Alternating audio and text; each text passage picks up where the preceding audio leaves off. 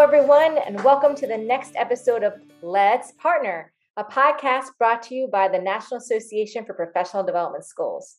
We are so excited today because we have two amazing authors with us from the book, Clinically Based Teacher Education in Action, Cases from Professional Development Schools. I'm Dr. Rebecca West Burns. I'm the Bill Harrold Endowed Professor and the Director of Clinical Practice and Educational Partnerships for the College of Education and Human Services at the University of North Florida. And I'm also president of the National Association for Professional Development Schools. I'd like to introduce my colleague, Eva Guerin. Eva, take it away. Hi, everyone. It's so good to see you today. I'm Eva Guerin. I'm a professor of literacy at Penn State University, where I coordinate our professional development school network.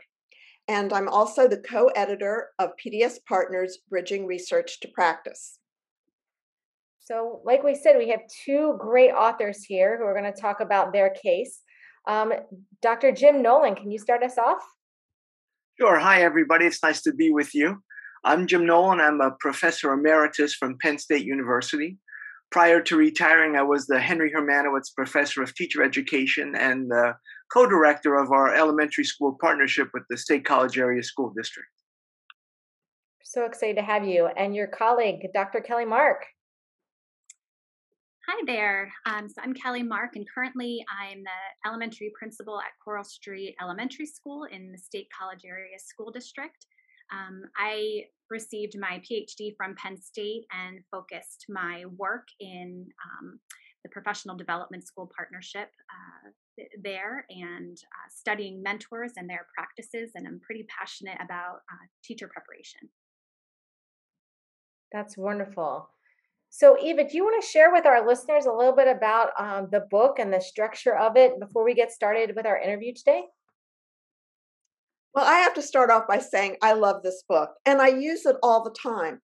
When Becky and I talked about co-editing this book, what we wanted it to be was a usable live book that you could use throughout your work with professional development schools and beyond.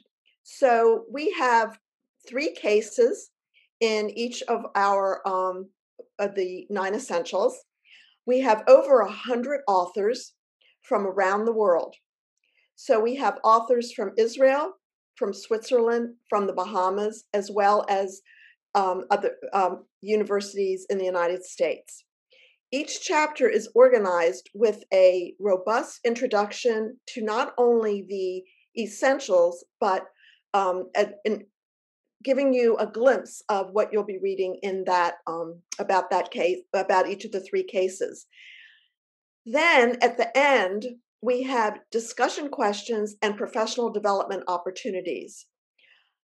Our hope was that this book would really be like a manual, like an instructional resource for you, and that you wouldn't have to necessarily read it in a progression. But best of all, we start this book off with 2 cases that demonstrate that the 9 essentials are intertwined, that it's really hard to tease out one essential. And we end the book with a chapter on equity and social justice in professional development schools. Because when we wrote this book, we were only using the original 9 essentials. It was before the 2018, I think it's 2018-19 9 essentials were ratified. Yeah, so if you're curious about the 9 essentials or you're not sure what we're talking about, you can visit www.napds.org, click on the About, and click on 9 essentials. And there you can get a free electronic copy of the 9 essentials. This is a guiding document that helps people understand how a professional development school is different from any old school-university partnership. So we encourage you to check that out. But today we're going to focus on one essential. It's Essential 8. Eva and I fight over this one because we love Essential 8. It is about boundary spanning roles. It's one of the very unique characteristics and structures that actually really helps a partnership flourish. I truly think without them, it's impossible to really have a professional development school. So we are excited now to talk with Dr. Nolan and Dr. Mark about their innovative boundary spanning roles. So without further ado, can you all give us 3 highlights of your professional development school so we can get a sense of what your PDS looks like? Sure, I'm happy to take that one. So the first one, I think we would like to highlight our boundary spanning role, which we call a professional development associate or a PDA.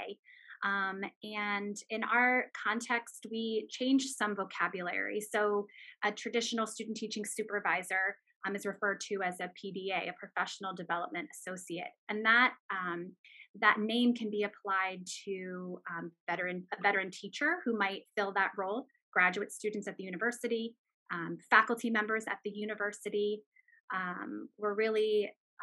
We wanted to really separate that from what a traditional model might look like. And it also gives emphasis to our focus on professional development, learning for all.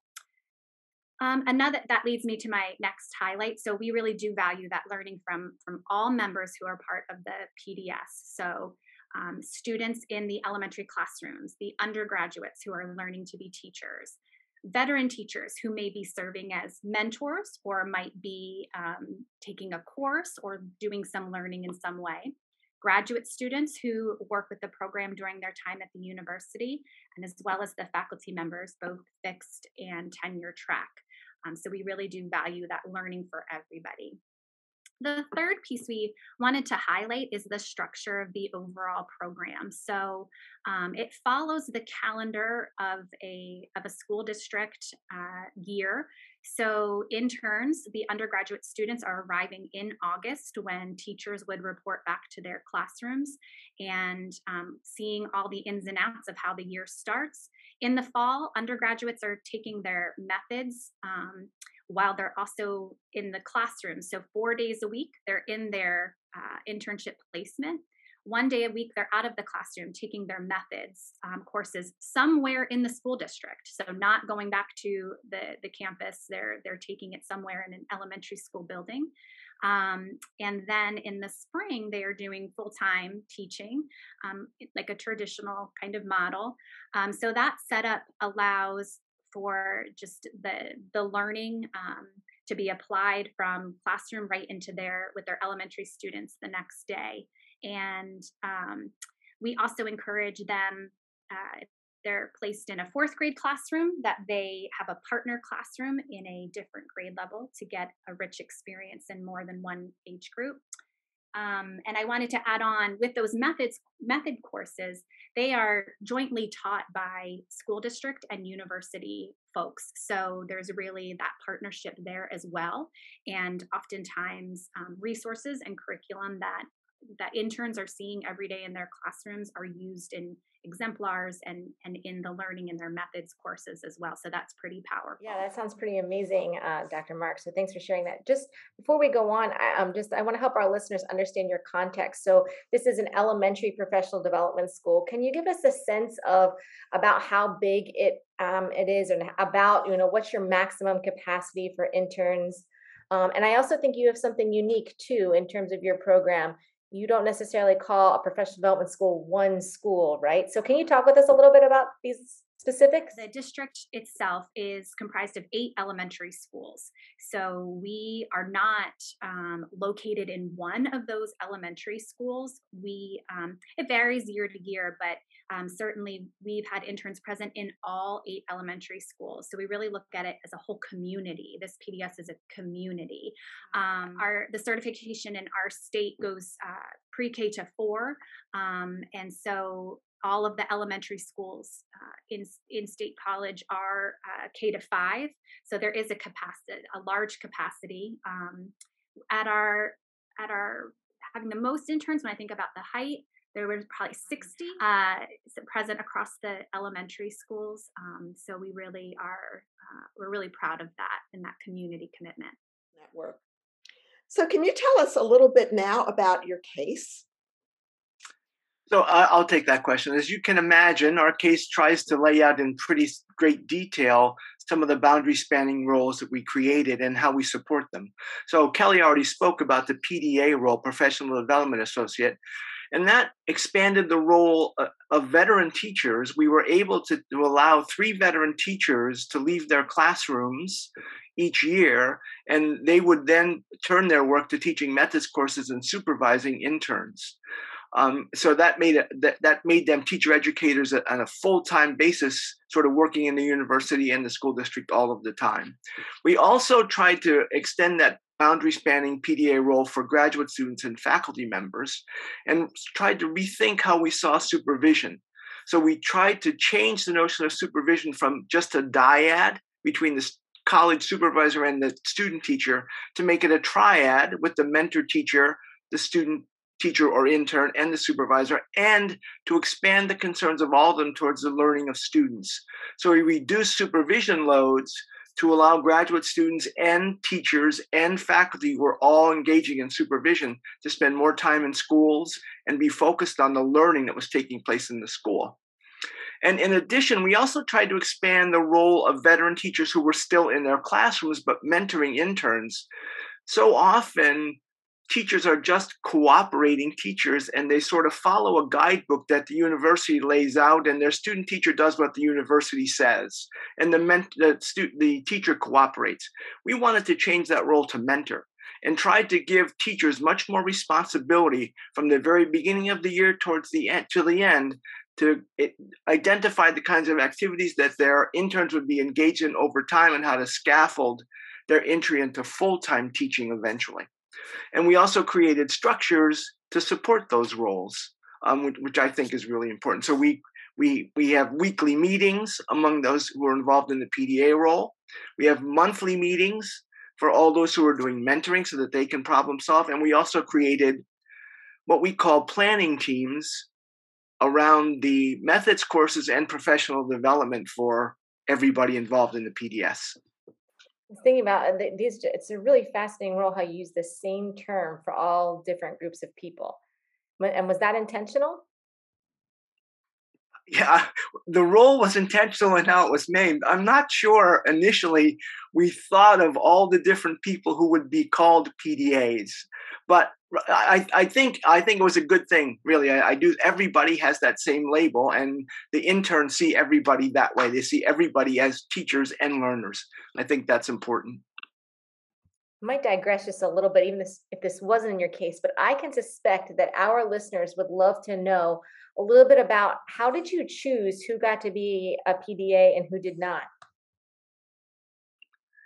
Well, maybe Kelly will add to this as well. So what we did was in terms of veteran teachers, we had an interview process that was organized through the school district. So we had a principal who would take the lead, and we would put together an interview team composed of faculty and grad students and also teachers. And so we would have maybe 6 or 8 interviewees. People would apply. Sometimes we had as many as 12 applicants for a couple of positions, and we went through an interview process. And then we tried to reach consensus about who we would offer the role to. And when it came down to it, it was the principal, as the representative of the district, who made the final offer and sort of had the final say. But we never had a situation where we disagreed about who. We might have disagreed initially, but we were able to talk through it and figure out who could be in that role. And those individuals left their classrooms and were guaranteed that they could come back to their classroom after the 3-year period. So it gave them a chance to take risks that they might not have taken otherwise. It sounds like it was a highly sought after role. I'm thinking about the veteran teachers and also the doctoral students and the faculty that you have there. When thinking about how you decided who would be a professional development associate, were there some characteristics you were all looking for?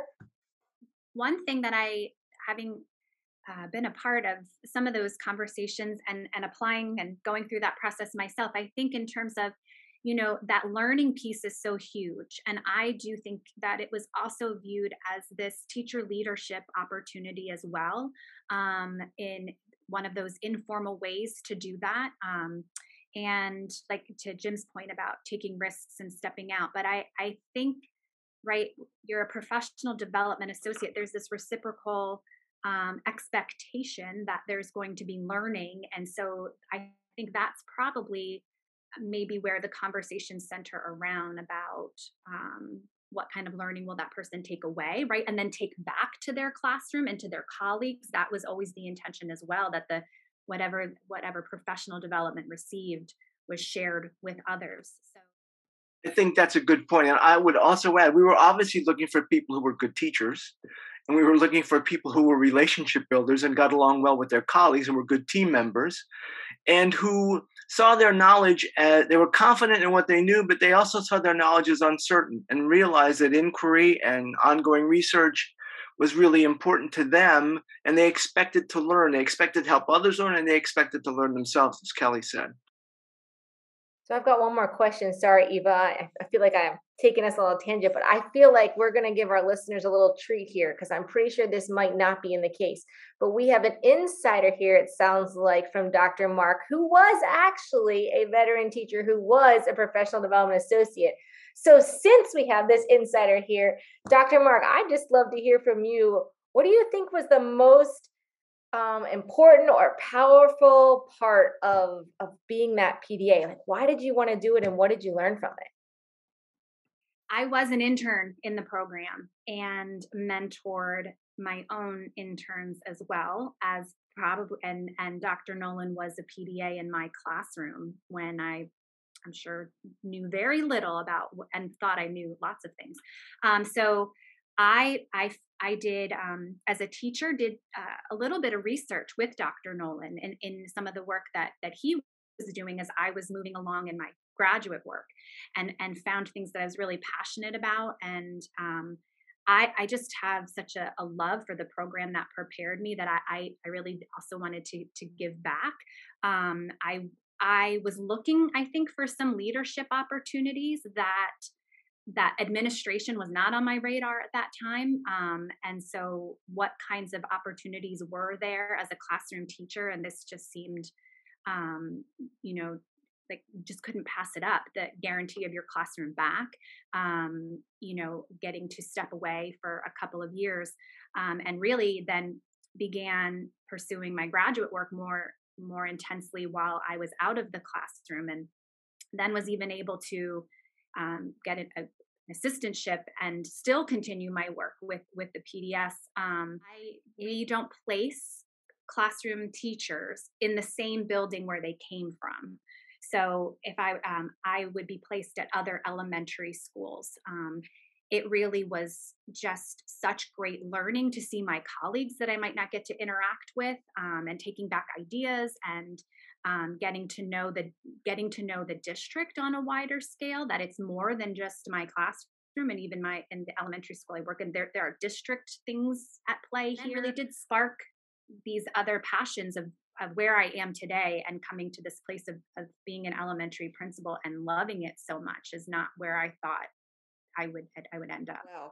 Wow. What is one thing you want the listener to take away about Essential 8? So the one thing I'd like the reader to take away is this. I think creating boundary spanning roles is critical. I think that if you can't do that, then I don't think you have a partnership, and it has to be two-way. So often we think about boundary spanning as teachers moving into higher ed. It has to be the other way around. Faculty members in higher education being engaged in schools. But on top of that, you have to provide structures to support that. Those roles are not easy, right? Supervision is problematic. Anybody who's done it understands it's problematic. And so, for example, we had a weekly PDA meeting where all the people engaged in that role used to meet for 2 to 3 hours once a week. And it was a problem-solving meeting. And we always had problems, and you had a chance to benefit from other people's experiences. And when some of our doctoral students went on to do PDS work in other institutions, they would often say, I learned more from those PDA meetings than I did from anything else, because every situation I run into now, I ran into before.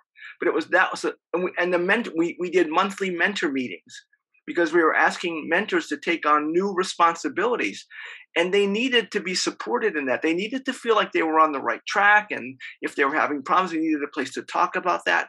So I think boundary spanning roles are critical, but without the support structures to help people engage in those roles successfully, the roles are not going to be very productive. That's so important, Jim, that you say that the structures to support the roles are imperative. One thing I hear a lot, especially right now in the time we find ourselves, is that even if people want to have things like a PDA meeting or a mentor meeting. And by the way, 3 hours, that is a long meeting time, right? So I think what our listeners are going to want to know is, how did you get people there? Did you pay them? And once you got them there, how did they stay for an hour or 2 hours or 3 hours? That's a really good question. Kelly, you can jump in if you want to. Mentors made a commitment to come to a monthly mentor meeting. If they were going to mentor in the PDS, that was a commitment they made. So they did not get paid. They did that out of their own time. The PDA meetings, we reduced supervision loads so that people were not, typically a supervisor at Penn State at that point would have had about 18 student teachers. We redefined that as 12 as a full-time load. And then depending on your role in the PDS, you might have had 12 or you might have had far fewer than 12. And so part of the week carved out for all the PDAs was that meeting. But the support for those reduced loads came from the university. That takes money, but it also came from the district. So the district contributed financially to allow us to take those 3 classroom teachers and move them from the classroom. So there's a financial component to it. And I think you need to make sure that both partners understand there is a commitment, but also understand what the commitment is, why it's important, and to try to share results and productivity with them so that commitment builds. That's a good. As we talk, we have in many ways left Essential 8 of boundary spanning roles, because we're talking about resources that come into the PDS. We're talking about well-defined roles and responsibilities. You're alluding to your mission over and over again without identifying it. So this is a lively conversation about more than just Essential 8, and I think that's made it a very rich conversation with a lot of ideas that others can take away. Do you have any advice? And I think you've probably already answered this, but any advice to listeners about partnering? Earlier we mentioned that we really view this as a community and we really value relationships. So in terms of those structures, it is so important to not just celebrate with the partners, but also create those opportunities for, the stakeholders who might not be in the day-to-day work to experience the important learning and the work that's happening. So making sure there are those celebrations and opportunities to share all of the learning and growth and how it benefits both of these partners, and just reminding people of that, because as time goes on and new leaders come into play who might not have all of the history and the background, it really is important to make time to showcase that in public ways. It's always important to find out ways to educate everyone and celebrate those things together. This is such great advice, and this has been a real treat. I know we're a little longer than usual, but I don't want to lose any of this. Such great information from, now correct me if I'm wrong, a 2-time award-winning partnership. Didn't you all win the NAPDS Exemplary Professional Development School Achievement Award at least twice? Yep, so listeners, they're shaking their heads. So I got confirmation here that we are talking to award winners here in professional development school and school university partnership work. What they talked about is alluded to as well in the other chapters, or the other cases in the chapter. And so when you look across them, one of the things we talk about are these themes, that these boundary spanning roles are incredibly impactful, and they're not just impactful on the teachers who are in them or the faculty who are in them, but they're also impactful on the students, the teacher candidates, changes in curriculum, and in professional learning. So there are huge benefits. So if you're trying to figure out how you can create boundary spanning roles in your partnership, these cases in here offer some examples, but they also provide benefits that you can use to talk with your schools and your universities about the importance and the benefits that come from shared investment in roles that transcend the boundaries of schools and universities. So check out our chapter, check out these cases. I just want to say thank you so much to Dr. Mark and Dr. Nolan for being with us here today. As I mentioned earlier, you can learn more about the 9 essentials by going to www.napds.org. Click on the About tab, click on 9 essentials, get your free electronic copy there. Eva, can you tell our listeners if they want to share about their PDS work, how can they get their news out about their PDS? We have multiple ways as an association for you to share your work. I will talk about the 2 journals because I know them the best.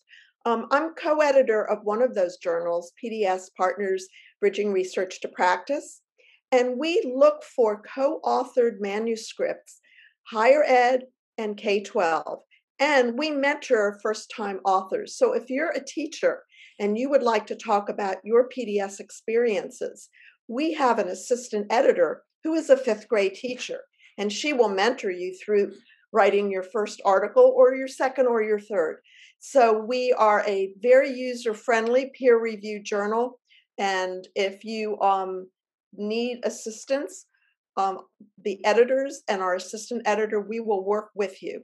And we'd love for you to share your action research, your mentoring experiences, and other things that you contribute to your PDS.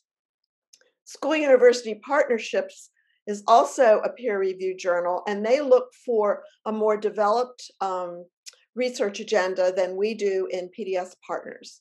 And both journals will be moving to open access with a new editor beginning the next academic year. And if you have some descriptive stories, we want to hear those too. So you can submit an entry to the blog Stories from the Field, because what a great place. I mean, we learned so much here today about this one PDS, but I'm sure you've got stories out there to share. So don't hesitate, write up something and submit it to our blog. If you want some more information, go to this tiny URL. You can learn more about our book, Clinically Based Teacher Education in Action, Cases from Professional Development Schools. Thank you all for listening, and we will see you all next time on Let's Partner.